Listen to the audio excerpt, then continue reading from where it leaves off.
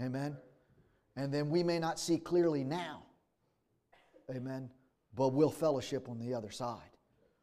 Amen. And then you'll notice even in the church, the simple fact that people disagree, you'll see another spirit that goes to persecuting the children of God. Or persecuting just your brother and anybody. That is not the Spirit of Christ. The Spirit of Christ is not a persecutor, not a spirit that persecutes. Amen? It's a spirit of fellowship. And when you see somebody that's a Christian, the moment, this is what I like, and it's just a little, I've been preaching for almost 30 years now, and one thing I like is not where we disagree. I like to see how you act, or when we agree, I like to see how you act when we disagree. You see? Because then immediately you say, well, brother, I mean, we don't always see, and you're probably right. You know, I mean, you're probably right. I probably am seeing it wrong. But we're still in the same family, right? Amen. We still serve the same God, right? Amen. And with that, I used to be, and I'm not going to hold you, I used to be the senior chair of a ministerium. It was a ministerial association where it was 45 of the local churches from all different denominations. It was an area where we could all fellowship. And we hosted a lot of stuff for the town that we were in, the National Day of Prayer with the mayor and everything. And then they asked me to serve, and I served on it for 8 years. And 4 years I was the senior chair. And there was Presbyterians, Methodists, Baptists, Pentecostals, Catholics, and we actually had an area where we could fellowship because we didn't persecute each other over in our doctrines. And then this is a funny little story. The Catholic priest would be there, and they would all call him Father. You know what I mean? And I would call him Reverend, right? I'd say, how you doing, Reverend Dorsey? Right? And he'd say, oh, Stephen, because a reverend's actually a level above him. You can't be called in the Catholic Church, you can't be called a reverend unless you're a bishop. And he was a priest. And I'd say, how you doing, Reverend Dorsey? He said, oh, Stephen, you can't call me Reverend. But all of them would call him Father, but the Bible says, call no man Father. And him and I would laugh and joke about it because I'm not calling him Father, right? And then they knew the way some of, like, I don't hold to where God, in the Bible, the Apostle Paul said, I don't allow a woman to preach in the church, right? So they knew that was my doctrine. So when they had, where they were going to have a woman preacher for the service, they said, well, you know, Reverend Martha or whatever, she's going to preach the service. They said, whose church are we going to have it in? And they'd say, well, we all know we can't have it in Stephen's church. I'd say, that's right. You see? And we laughed and joked and we had fellowship. Right. Amen? But I rarely see that amongst churches. Right. Amen? You respect each other's beliefs. Right. Let us fellowship and hold the same, hold our doctrines. You know what I mean? Our personal beliefs. Well, inside the church, it's the same thing. You may not, I'm going to bring up a little sermon. You may not agree with it all. That's okay. Amen? This is my understanding. Amen? And that's fine. But we're eating from the same manna, right? Which is Jesus Christ. Amen. So, if we could, let's open up to Revelations, the first chapter. And I'm just going to read the first verse, and then I'm going to let you be seated because I'm going to jump into the service.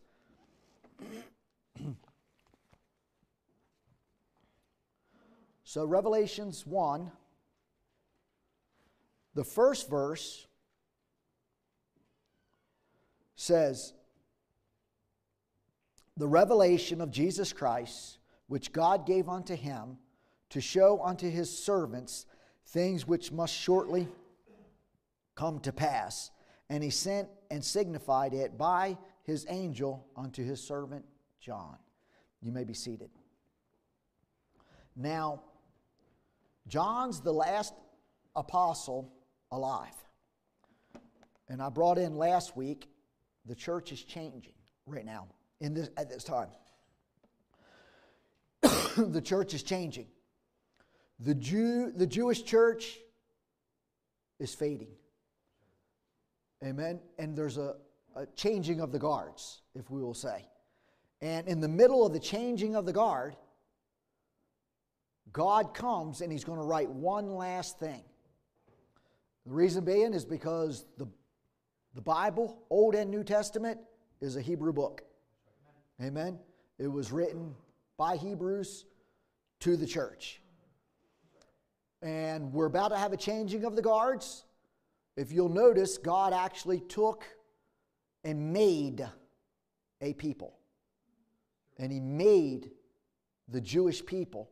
And He did it for one reason. That was where He could bring His religion. Amen? So when He made the Jewish people, it was a place to encapsulate or catch or hold God's Scripture. Amen? And God said this, and now I'm going to take this slow, and if it takes me a couple of sermons, it'll be all right. If you'll notice, and the reason I do this is because this will really help your world vision to see things that are taking place in your time and as you get older and things that are to come. When God created the human race, man fell in the Garden of Eden. It was 2,000 years, and God said, I'll destroy man because man had gotten so wicked. And the Bible says God repented that He had made man and said, I will destroy man off the face of the earth whom I have made. So then He brings in Noah with the ark. And if you'll notice, this I can't get into it now, but you'll notice you had all these people that were upon the breast of the earth. It all narrows down, comes through what we call the ark. But you'll notice the human race funnels like an hourglass. That was for a reason.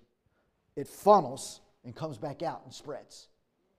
I'll get into that later. But what He does, I repent that I made man, and then He funneled it through the ark, and then the ark was upon the breast of the waters and sat, and the waters didn't rescind, where Noah could come back out for a year. And then the Bible says that the ark set upon Mount Arad, and they actually have it over there, even the road signs. If you drive, they actually have the state road signs that points left to Noah's Ark. And it's set upon Mount Arad. And they came off the mountain, and there's no one. Imagine it being in the mind of Noah. Outside of this, my family, there's not a single living human being upon the face of the earth. Noah was human, fell into depression, and the Bible says Noah actually became a drunk, is what he did. But man started, it wasn't too long after that, man started becoming wicked again. It's in their hearts to do it. That's where you know the evil's in the world, it's in us. The Bible tells us, evil is in me, that's in my members. And man became wicked upon the face of the earth. This is Revelations 9 through 12. And they started having civilizations and shoving them together and then dominating over them, brutally dominating over them.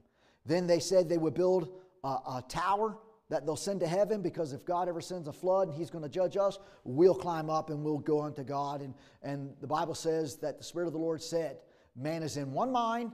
I will say this, you take this to the bank, your outlook on life will determine your future.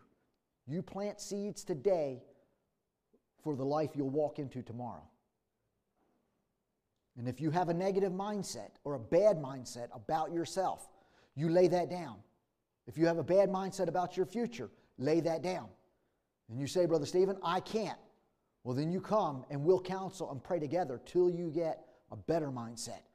The Bible says, and the Spirit of the Lord said, man is in one mind, in one accord, and nothing will stop him.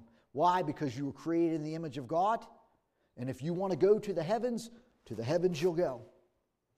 Amen. If you want to travel to the planets, that's the direction we're currently heading. We will go. Nothing will stop man. Amen. So the Bible says God went down and confused the languages in the middle of their work. And then they disseminated into the earth because of the languages. Now man's wicked. Nobody worships God. Nobody prays. They pray to their idols. If they bow down and worship something, they worship their idols in their heathen temples. The name of God is not mentioned in the earth nowhere. Why? Because God hasn't done anything at that time. But the Bible says, so then remember this, if you worship God, it's because He called you. And He said that. It wasn't you seeking me, it was me seeking you. But you have to draw near to God. And the Bible says, God, no man called upon the name of the Lord. God went down and called one man named Abram. Later on would be called Abraham. And he was known as the father of the faithful. And God said, Abram, he was in the land of Shinar. His dad made idols for a living. He was an idol maker. He tended his father's shop. And God called him to serve the one true and living God. If God hadn't done that, nobody would ever called upon the name of the Lord. So then God called Abram and said, listen, through his whole life's journey, He said, Abram, follow me, and I will make you a man of many seed and a nation out of you. Now remember, John 1, God is His Word. His Word was in the heavens. His Word was with God, and the Word was God. The Word immorphosed into the bodied Christ. Amen? Before that same immorphe came down and took on a robe of flesh. John 1. So God is going to plant that into a nation. So then that's His mind. So then He has to build that. It's not like we can build it for Him. Because if we did, we'd have a heathen religion. No works that we have done, lest any man should boast. So then God calls Abraham. Abraham thinking, I'm just walking along and I'm starting to have a relationship with the self-existing one. That's all Abraham knows Him as. He doesn't know whether he's a good self-existing or a bad self-existing. He just knows he is the Elohim, self-existing. Now, your understanding of God, I may preach God to you, but unless God reveals Himself to you, you won't know Him. And God is known by what? Revelation. His Word has been personally, not by the preacher, it has been personally, through Him, revealed to you on an individual basis. Now, I know faith cometh by hearing, hearing that of the Word. The Word is preached, and God reveals. If He doesn't reveal, there's nothing that happens. It's the germinized seed. So then God is going to call Abraham, and then out of it He's going to make a nation. Then He's going to plant His Word in that nation. And then after a while, He's making a bedding ground for that Word to strike and be made flesh. Amen? So, Abraham, he's following God, and then God starts revealing Himself more and more to Abraham. Remember when He reveals Himself as Jehovah Jireh? The Lord is a provider. Abraham never knew Him any further beyond that, outside of Jehovah Jireh. The Lord will provide. But that was such a revelation to Abraham. In all situations, God will provide. God will provide. God will provide. And you'll see a person that you may know personally that God has revealed them a personal thing to them. And that word is illuminated to them. They say it. Every time something comes up, it's the first thing they go to. It might be a healer. They were sick and God actually healed them. And that's such a bright light in their life. And they'll apply it to everything. It was physical healing to him, but they'll say, Luke, the Lord can heal that relationship, Luke. See? They'll say, but the Lord can fix that. He can heal it, Sister Christina. See what I mean? It's all about healing to him because that's what's been revealed to him. But I want to say this. What happens if God continues to reveal to you like that? Amen? That's what you want him to do. So then we're coming down to where God made a nation. And out of that nation came the body of Christ. I will say this. God kept saying to those Jewish people, serve me, and if you don't serve me, I'll wipe you off. Throughout all the prophets, and they had a tumultuous time with God. God looked at that nation like his wife, and he talked to her about it like his wife through the prophets and said, I loved you, and you were a mess when I found you. You were naked in the field, and I clothed you, I cleaned you, I made you my wife, I put you in clean garments, and I cleaned up your well, I don't want to get into it what he said, but it's kind of, it's revealing. But he said how I cleaned you up. Then I actually put the wedding garments on you, and you were my wife, but then you went and committed adultery on me with other gods. And then my jealous wrath, it was a fury, and I wanted to destroy you, but then I loved you, and I wanted to hug you, and then I wanted to hate you. Back and forth, constantly. And then she had cheated on him so much to where he said, I'm done with you. And through the mouth of Jeremiah and Isaiah preaching to the different parts of Israel, he said, I'm done with you. And then he brings in Babylon and wipes the nation off completely. He what? He was hot with jealousy. And when you realize God is like us, where did you think we get all these emotions? He was hot with jealousy. And then he wiped her off. But then what comes up? Comes up those unfulfilled words. Those unfulfilled prophecies of the coming Christ. Right. So then he prophesies through Daniel when they're down in Babylon. Daniel gets to crying and weeping. How can I be happy? They're like, Daniel, why are you so sad? The king, why are your countenance fallen? Daniel said, how can I be happy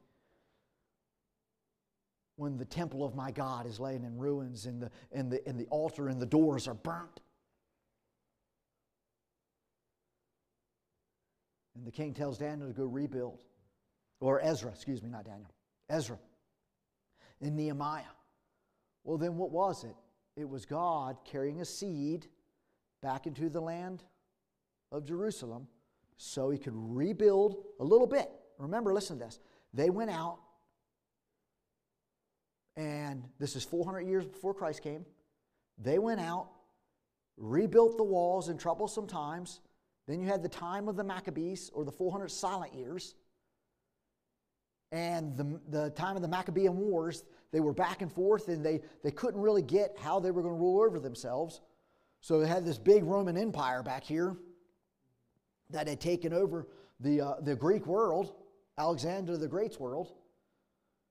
And they're a barbaric nation.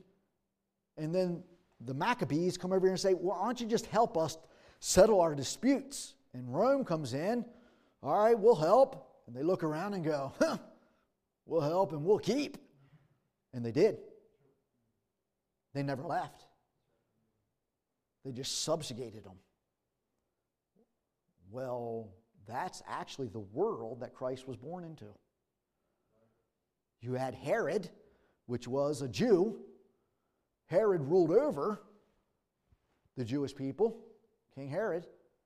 But then you also had Pontius Pilate. Pontius Pilate was the Roman emperor because Rome always let the subjects rule themselves, just their king or their president or their emperor answer to the Roman emperor. And they were both in the same province, wherever they were at. So Herod answered to Pilate.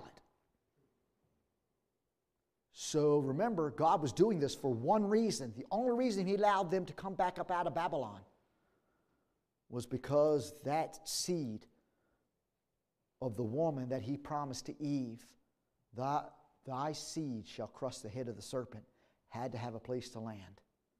And it couldn't land in a heathen bedding ground.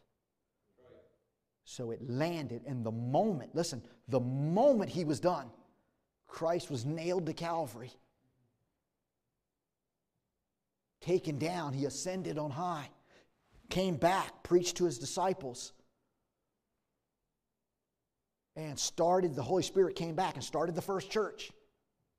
The moment he was done, he reached over to the Jewish nation and went. And she's been like that ever since. Ever since. Why? Because remember when he was hot with jealousy and said, "You've cheated on me for the last time. I'm done with you." He meant it. He never was not done. He just allowed them to be a nation for a little time so Christ could be born. But the moment that prophecy was fulfilled, or those prophecies were fulfilled, he reached back down and did exactly what he said he was going to do.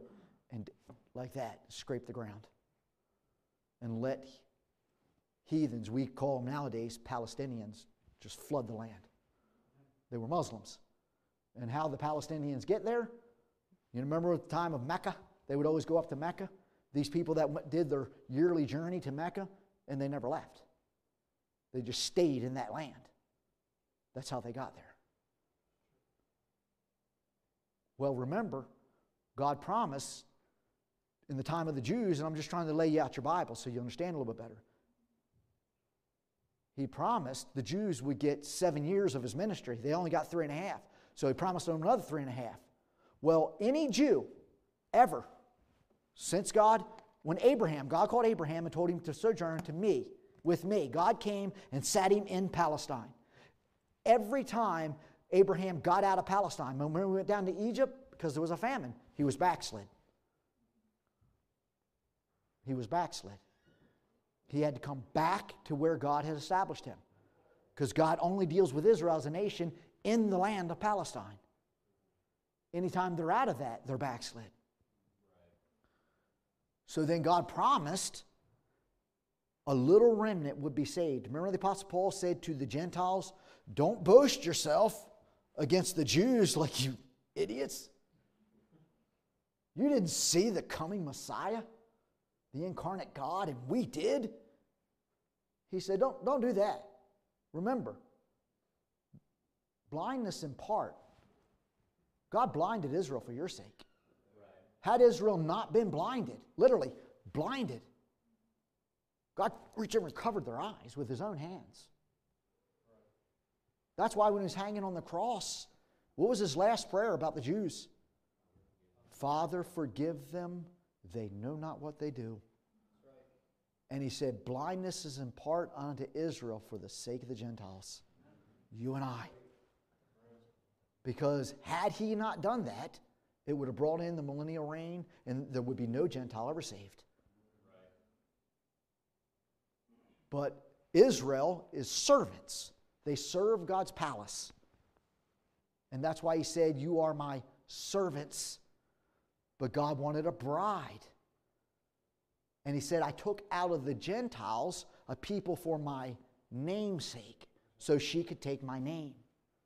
And we could rule and reign together. And the Jews would be servants in the palace." That's what he was making. So he reached over, blinded the eyes of the Jews, and what did that do? That brought a break in the timeline. So they got 3.5 years a year, and the Apostle Paul said, when God is done, when he calls out of the Gentiles, a Gentile is anything that's not a Jew. When he calls out of the Gentiles, from the people across the world, he calls out a people for his name's sake, or the bride of Christ.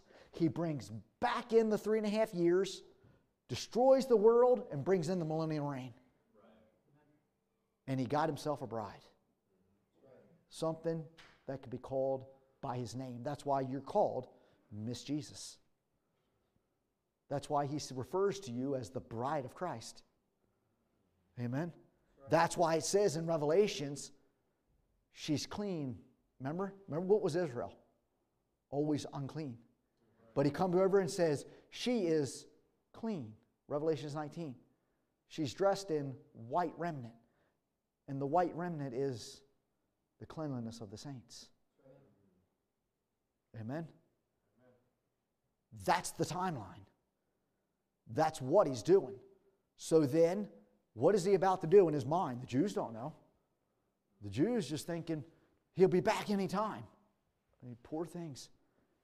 He's about to do what he had tended to do. Scrape you off. And Christ said in Matthew 24 that the Jews would be wiped off. And he said right at the end time, know this, when you see the Jews become a nation again, or the olive branch is tender, lift up your head, for the time draweth nigh. Look up your head and look, he's coming. And for 2,000 years, the Jews had not had one place to call home. They were scattered throughout all the nations of the world. Amen. Why? Because the Jews circled around the thing we call the temple. And they knew in the temple there was an ark, and over top of that ark was the mercy seat, and the Logos sat, and in the wilderness it was a pillar of fire by night and a cloud by day. Well, here's the Christian people. He didn't want them looking to the ark or the temple. So what did he do? Wiped it off. And then when Christ was hanging on Calvary, the Bible says in the middle of the day, from the bottom to the top, the veil that veiled in the temple was ripped. Well, you're like, well, what's the significance of that? Because no Jew could ever look beyond the veil. If they did, it was immediate death. The high priest was the only person out of all the priests and the Levites, the high priest was the only one that could break that veil. And he did it once a year. Because this seat, well, it's the judgment seat. Well, God would just destroy the whole earth, all the Jews, every one of them had sins like crazy. But the only way that this seat wouldn't be the judgment seat of God sitting back there judging the world is if it was a mercy seat. Well, the only way it becomes a mercy seat is the same seat. But if you sprinkle blood of an innocent one on that seat, that judgment seat becomes a mercy seat. You see? But if you went over and wiped the blood off, immediately it's a judgment seat. There's no blood on it. There's no blood of the innocent. So we're seeing, God told Moses, what you see in heaven, because Moses was called up, what you see here, make it on earth. So Moses did that. So he had a mercy seat or a judgment seat. Well, the high priest, to keep that as a mercy seat, the high priest had to walk back behind the veil once a year. And you remember how they slew the lamb? It was an innocent lamb that was atoning for the sins of Israel. The lamb didn't do anything wrong. And they had to judge that lamb, watch that lamb. And then now that lamb, that was an innocent lamb, they said it's perfect. There's not even one wrong hair on this lamb. It's worthy to be killed for the sins of Israel. So the high priest would walk up on that big altar. It was a huge altar. It'd be about 2 stories high. He'd walk up there and it would be burning and everything, and then he would take that and lay that on the altar. And you hear him when you read in the Bible, the horns of the altar. Well, they were big horns. They just looked like that. Why? Is because you'd walk over, lay that lamb down where that lamb's kicking. And you would tie him, strap him down, where he can't move, to the horns of the altar. Then the lamb's going, trying to get free. And that priest would reach over and pull its head back and slice its neck. And you think, wow, that is brutal, yeah? And the lamb's still alive. And the blood is just spewing, and the lamb's crying, my God, why hast thou forsaken me? The Lamb of God that takes away the sins of the world. It was a mess. It's a mess. But it was the only thing God would accept. And then that priest, when it was done and he'd finally die, the priest would drain the blood into a censer. It was the high priest, actually. And now the high priest would walk behind the veil. And the most notable thing, sin could not enter the presence of God. So if that high priest was living in secret sin, the moment he broke that veil, he would die, dead. Well, who's going to go back there and get him? The moment you break the veil, you'll die. They would tie a rope to his foot. And the high priest would wear a garment, a long garment, and around the bottom of it were pomegranates and bells. And he would have to walk like this. Moses told him how to walk. And he would have to play a tune. Holy, holy, holy is the Lord God Almighty when it's coming into his presence. And those bells would just ching. Holy, holy, holy is the Lord God Almighty. And he would break the veil. And here's the Levites and the other priests, and they're listening. And the moment those bells stopped, they knew he was struck down by the Almighty, and they would pull him out from underneath the carpet or from the curtain. And once a year, he'd have to go back there, and he would take this censer, and he would walk back there. And the Bible says he would take it, and first he would take the smoke. Smoke would be filling it so he couldn't see the presence of God, the face of God. And the whole room was smoky with the smoke censer. And then when it was smoky, he would take it and take 7 drops of blood and throw it, 7 drops of blood on the judgment seat. And that judgment seat now was a mercy seat. And it would last for a year. And Israel could receive mercy for a year. And everybody knew the Shekinah. Shekinah means the presence of God was behind that veil. That's how holy it was to them. And nobody was allowed to touch that ark. One time the ark was stumbling on the road when they were carrying it. And it was all wrapped up. And a guard just reached over and put his hand to stable the ark. And he was struck dead. Don't touch my ark. You don't have a right to touch it. I am holy. Remember that. That's what God was trying to get across to the people. What? Because they wanted to be, listen, the Bible says the fear of God is the very beginning of wisdom. Don't take God lightly. So when you receive the grace of God, know what grace is. Listen to this. You know the Bible says the meek shall inherit the earth?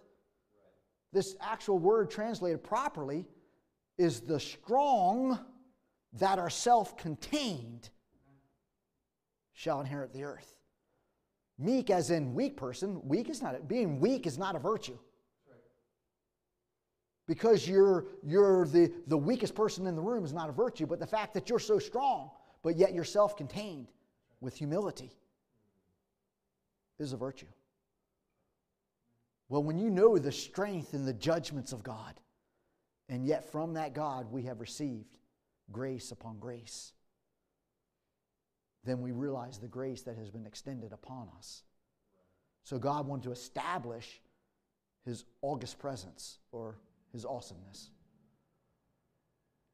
So when Christ was hanging on Calvary, you can imagine what it meant to those Jews. They just crucified the veiled God. And the Bible says from the top to the bottom, that veil was ripped. It was opened. The Shekinah. All mankind had access to the Shekinah of God. The Shekinah that used to be behind that veil is now hanging on Mount Calvary. Hanging on Mount Calvary. That's what was so awesome about it. And he cried out when he looked upon the Jews. And he said, forgive them, for they don't know what they do. God blinded. And the Apostle Paul, catching that revelation, said, blindness in part unto Israel is for a time.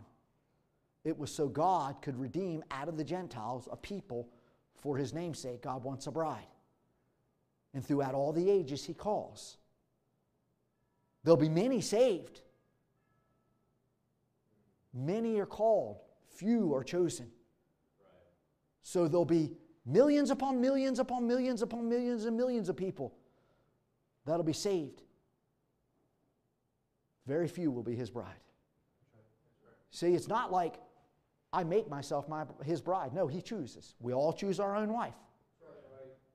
That's why he proposes, will you be mine? And she can what? Accept or reject. But it's him that makes the proposal. Remember, marriage, the institution of marriage is a Christian institution. It's based upon this, God's relationship with His church. Out of all the people He saves, here, there, a few He calls to be His wife. And this is where the Apostle Paul said in Corinthians 7, know you not, talking to the bride, you shall judge angels? Judge angels? I thought we come up in the judgment. No, the whole world comes up in the judgment. Many will be saved, many will be lost. But what? His bride, like every queen, will sit with Him in judgment. And the Apostle tells us, the Bible tells us, that if you are chastened or corrected by the Lord, let a man judge himself. Corinthians 11, let a man judge himself. And if he is judged, he is chastened or quickened or rebuked by the Lord. He is rebuked by the Lord. Why? So what? If you are rebuked by the Lord, you are cleansed. So what? So that you'll not be judged in the general population when the world is judged. You see? It's our walk here. And listen what he said, Revelation 19. An angel, the Bible says, coming along at the end of time, the very end, wrapping it all up. The Bible says a mighty angel steps out and steps forward. Remember, an angel with one little finger, wormwood, destroyed the whole world with a flood. An angel stands up, the Bible says, in the sun and says, draws his sword and says, come, all ye fowl of the world, and feast ye on the flesh of the sons of man. For this is the battle of Armageddon. This is the wedding supper of our great God. The wedding supper. And listen what he said. I show you the bride, the Lamb's wife. For she was brought out of great tribulations. Listen to this. I show you the bride, the Lamb's wife. She has made herself ready, for she washed her garments and made them white in the blood of the Lamb. She washed her own garments. How do you wash your own garments? And he said, I charge you that you wash your garments, that you what? You ask of me, and I will give you white remnant, that your nakedness not appear. You see? So you say, how does she wash her garments? Remember he said, you ask of me. So it's your daily walk with God. Lord, help me. I know I have that temper. I can't get over it. And I blow up on people. Or I got that selfishness, Lord. I choose myself over everybody. I know it's bad. And I mistreat people. And they forgive me. But that's not the correct representation of you, Lord. Or I know I have that dirty habit, Lord. But remember, we preach at this church profusely. How are you saved? Grace. By faith. And that not of yourself. So there's nothing you did. By grace are you saved through faith, that not of yourself, lest any man should boast. Amen? Salvation is because you ask. God offered and you accepted. But that doesn't make you His wife. My question is, after you've been saved, what has been your relationship with Him? What have you done with all of your bad habits? You say, Lord, see, but there's one that's just, whatever, man. Grace is grace. Live how you want. I know. And you'll come up in the judgment. And the books will be opened, and the judgment will be set. And every man will be judged out of the books. Some unto eternal life, and some into damnation. And they'll be separated as sheep from goats. But there's some that's already passed from death unto life.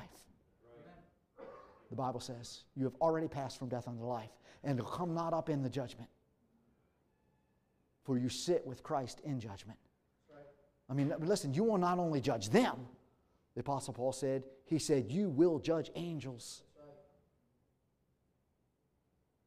What? Because how could you judge an angel righteously? How could you judge them righteously? Because there's one thing you did. You judged yourself. The Bible says, let a man judge himself. And if he judges himself, he'll not be judged with the world when it is condemned. Because if you can be honest with yourself, you can certainly be honest with your friend. No, I'm wrong. I'm sorry. Yeah, no big deal. No, it is a big deal. Brother Peter, I shouldn't have talked to you like that. You're a minister of God. The Bible says not only give all people respect, but them that labor in the word, double honor. I shouldn't have talked to you that way. Holy Spirit's been convicting me. See? Stephen, no, you had a bad day. I know, Pete. Walking this long with the Lord, I should have known better. You forgive me. Luke, you forgive me. I shouldn't have snapped off at you. And you'll say, Uncle Stephen, no big deal. I'm saying, well, Luke, you look to me as an example. I'm your pastor. I shouldn't have done that. You forgive me. I want to make it openly. That wasn't right. See? What? I've been convicted all week long. Shouldn't have said that. Grace, see, that's me. That's my relationship. Why? Because every time I went to the Lord, what did He bring up to me? Luke, Brother Peter, grace. Listen to what the Bible says. If you're what? If your brother has aught against you, the Apostle Paul said, he said, lay your gift at the altar and go to him and make it right. Then come back up and say, Lord, I've made my wrong right. Now the Lord will receive you. See, she has washed her own garments and made them white. Because what is God interested in? Not my perfection. I'll never be perfect. But what is He interested in? My character. My character. Brother Peter, right's right, wrong's wrong. There's no getting around it. It's so simple that a fool should not err therein. You see? And the Bible says, listen, preferring one another, serving one another. And God looks upon all the people that He has saved. And there's some in there. What does a man pick when he's looking for a wife? I know we make a big romantic thing out of it, and it is romantic. It's beautiful. But I mean, let's say there's 50 women there, and I'm a young man, and why is this one so much she is just attractive. The other girl's a little prettier, but I mean, there's something about that one. I mean, that one over there has got a better figure, and this one's got prettier hair, and this one over here's got a more beautiful face, but that one, I can't get that one off my mind. And she likes me, and she likes me, and she likes me, and I could marry any of them, but that one, I just love that one. I mean, some people may think she's homely, but what is it? Because there's something in her that reflects something in me. You see? Her and I just pair well together. There's something in there, something that's in me. As a man, I don't have the emotional wherewithal to express it, but she does it perfect. She expresses exactly what's inside of me. Well, that's what God does when He looks down upon the earth. Out of all the people He saved, one here and one there and one here and one there, express exactly what's in here. And then He says, we call it the rapture, the catching away. And there's a song, it's a beautiful song. Come away, I can't sing very well, but come away, my bride, come away. He calls her to come away right before the judgment of the world. And the rest of the church goes into the tribulation. You know how there's a big doctrine? Does the church go before the tribulation or after? Does she go through the tribulation? Yes and yes. They're both right. The bride is called away. She doesn't need to be judged. But the church does go through the tribulation. What? Why? Revelation 15, the Bible says, she came up, a multitude, a great multitude that no man can number. And the angel asked John, who are these? And John's a Jew. He goes, I ain't got a clue. I know the ones standing on the mountain, the 144,000 singing the songs of Moses. I know who they are. But he didn't even know that Gentiles could be saved. I have no clue, he says, thou knowest. And what did they say? They said, Worthy, great, they sung before the Lamb, and there was a multitude that no man could number, and said, worthy, true, and great are you. For we were delivered out of the great tribulation, delivered out of the great tribulation, for we know, now we know, thy judgments are true. We went through it, for we in the tribulation have washed our garments. In the great tribulation. What? They washed them in their own blood because they never washed them in His blood. You say, Brother Stephen, they were saved, but they never received Zoe, God's own life. They never received eternal life. And what? God imparts, it's in the reproduction act. The germ of life is in the male seed, and it impregnates into the woman's egg. But it's actual life. It's the Y-DNA. But it's what? Blood. There's actual blood. It's transformed into the male sperm. And it goes and impregnates.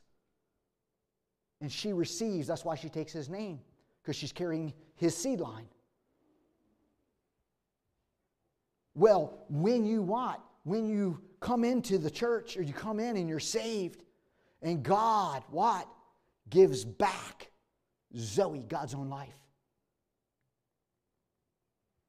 It's the male seed, we call it the Holy Ghost.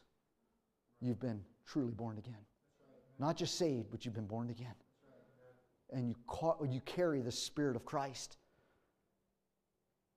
And what? The Bible says you have passed from death unto life. And you receive the seed of God. It's the seal. God's accepted. Boom, you're mine. And we'll walk together throughout all eternity. It's His seal. And that He impregnates. But those over there that come up in the great come up through the great tribulation, He never reached over and sealed them. There was no consummation of the marriage. See, Samuel and Hannah are about to get married. And how any people get married. When they get married, we have a great ceremony. He asks, she accepts, we acknowledge, but there's a consummation of that marriage. Intimate act, it's called consummation. Well, the same thing, we get it from here. There's a consummation between God and His church. He makes the invitation, she accepts, He has to consummate that marriage. And He consummates it with the Holy Spirit. What happens if He never consummated it? It's not His wife. See? So then where do they come up at? They come up in the great tribulation. So I'm laying out this. I want to take it a little bit slow because this will help understand the whole Bible. And I'm just making it simple. Making it simple. So then when God, I appreciate that. When God, He actually made the Jewish nation, it was a bedding ground so He could set His word in. Boom. And they were a people. And then when Christ came, it was for the saving of the world. He wiped it off. Well, John is the last apostle left. And there's one thing God has to write to finish the Bible. Because He's heading into a Gentile world. They're all heathens. These people know the revelation of God through many, many, many, many births. They know the revelation of God.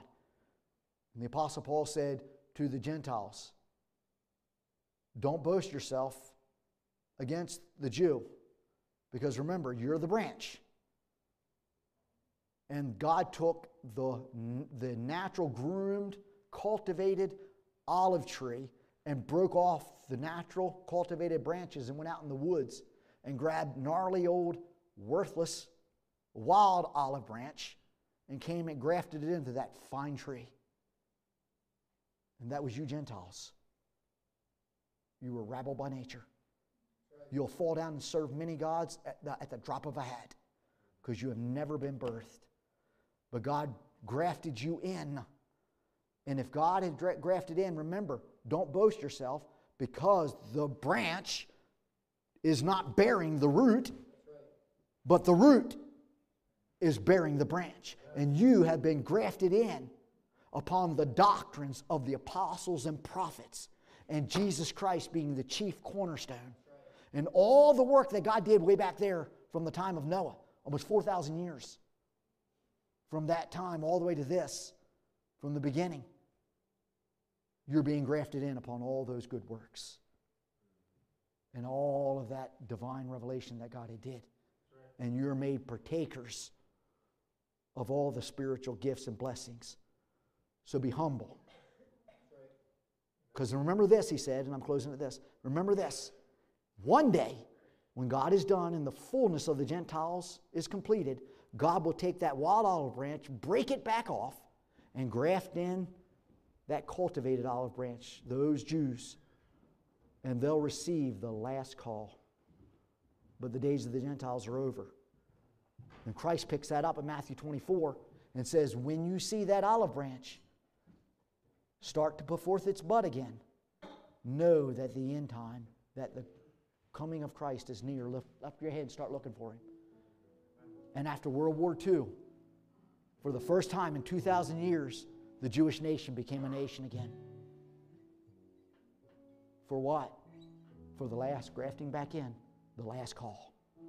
We're getting close. See? We're getting close. So John's sitting down on the Isle of Patmos, and he's about to write. He's about to finish the book, because God's not going to let no Gentile write in that book. John's about to write what will take place. What did I read? I will show you things that must shortly come to pass. He's going to write everything, John. John, you got to write it all, because no Gentile can write in this book. Right from now, all the way to the calling through all the ages, to the end time, the plagues, the wiping off of the Gentiles, the bringing in of the Jews, the judgment of the world, the ushering in of the millennial reign, the return of Christ, the 1,000-year reign, the battle of Gog and Magog, the battle of Armageddon. Write it all, John. And then write the judgment, the white throne judgment, the coming up, the bringing in of the new city, the new Jerusalem, and eternal life. And whatever takes place after eternity starts, I'll pick it up from there, John. That's enough to get them till them and I are in eternity. So that's what John's sitting down and about to start penning. Amen? And I'm wanting to take this slow so you understand your Bible. You understand your doctrine. It's not like somebody runs you to and fro. You're like, yeah, right. Just flip over Revelations 1 and pick that up and see how it carries over Revelations 2. And you see that over in Revelations 5 when they all come up and before the throne of grace, when they're called up. Yeah, you know it all. Amen? You know your doctrine. You know exactly where you stand. Amen? It's a simple book. Amen? Let's stand together.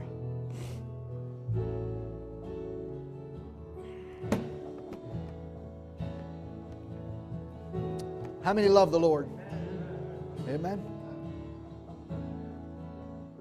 Let's pray and then we'll sing. Heavenly Father, we come before your throne of grace, Father.